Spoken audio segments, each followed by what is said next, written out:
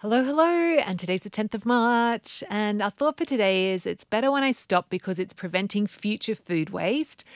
And the second part of this thought is my body is not a rubbish bin. So another two for two for the price of one today.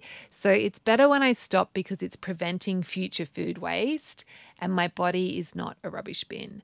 So this idea of like it's wasting food if I don't eat everything on my plate, we really want to like just divorce ourselves from that idea because it's so not true. Like the more you overeat, the more you're wasting food. And so every time you overeat, you are like eating more calories and consuming more resources than is needed to keep you alive. And that, like, I don't want to, like, you know, beat ourselves, we don't need to beat ourselves up about that, of course, because there's all times when we do overeat. However, like just this idea that us eating food is not wasting it is just it's so ludicrous to me. So we really want to like overcome this food waste thing. So I thought for today, it's better when I stop because it's preventing future food waste and my body is not a rubbish bin.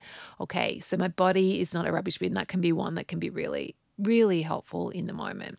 Okay, have a gorgeous day, stopping when you feel satisfied and treating your body like a temple. Okay.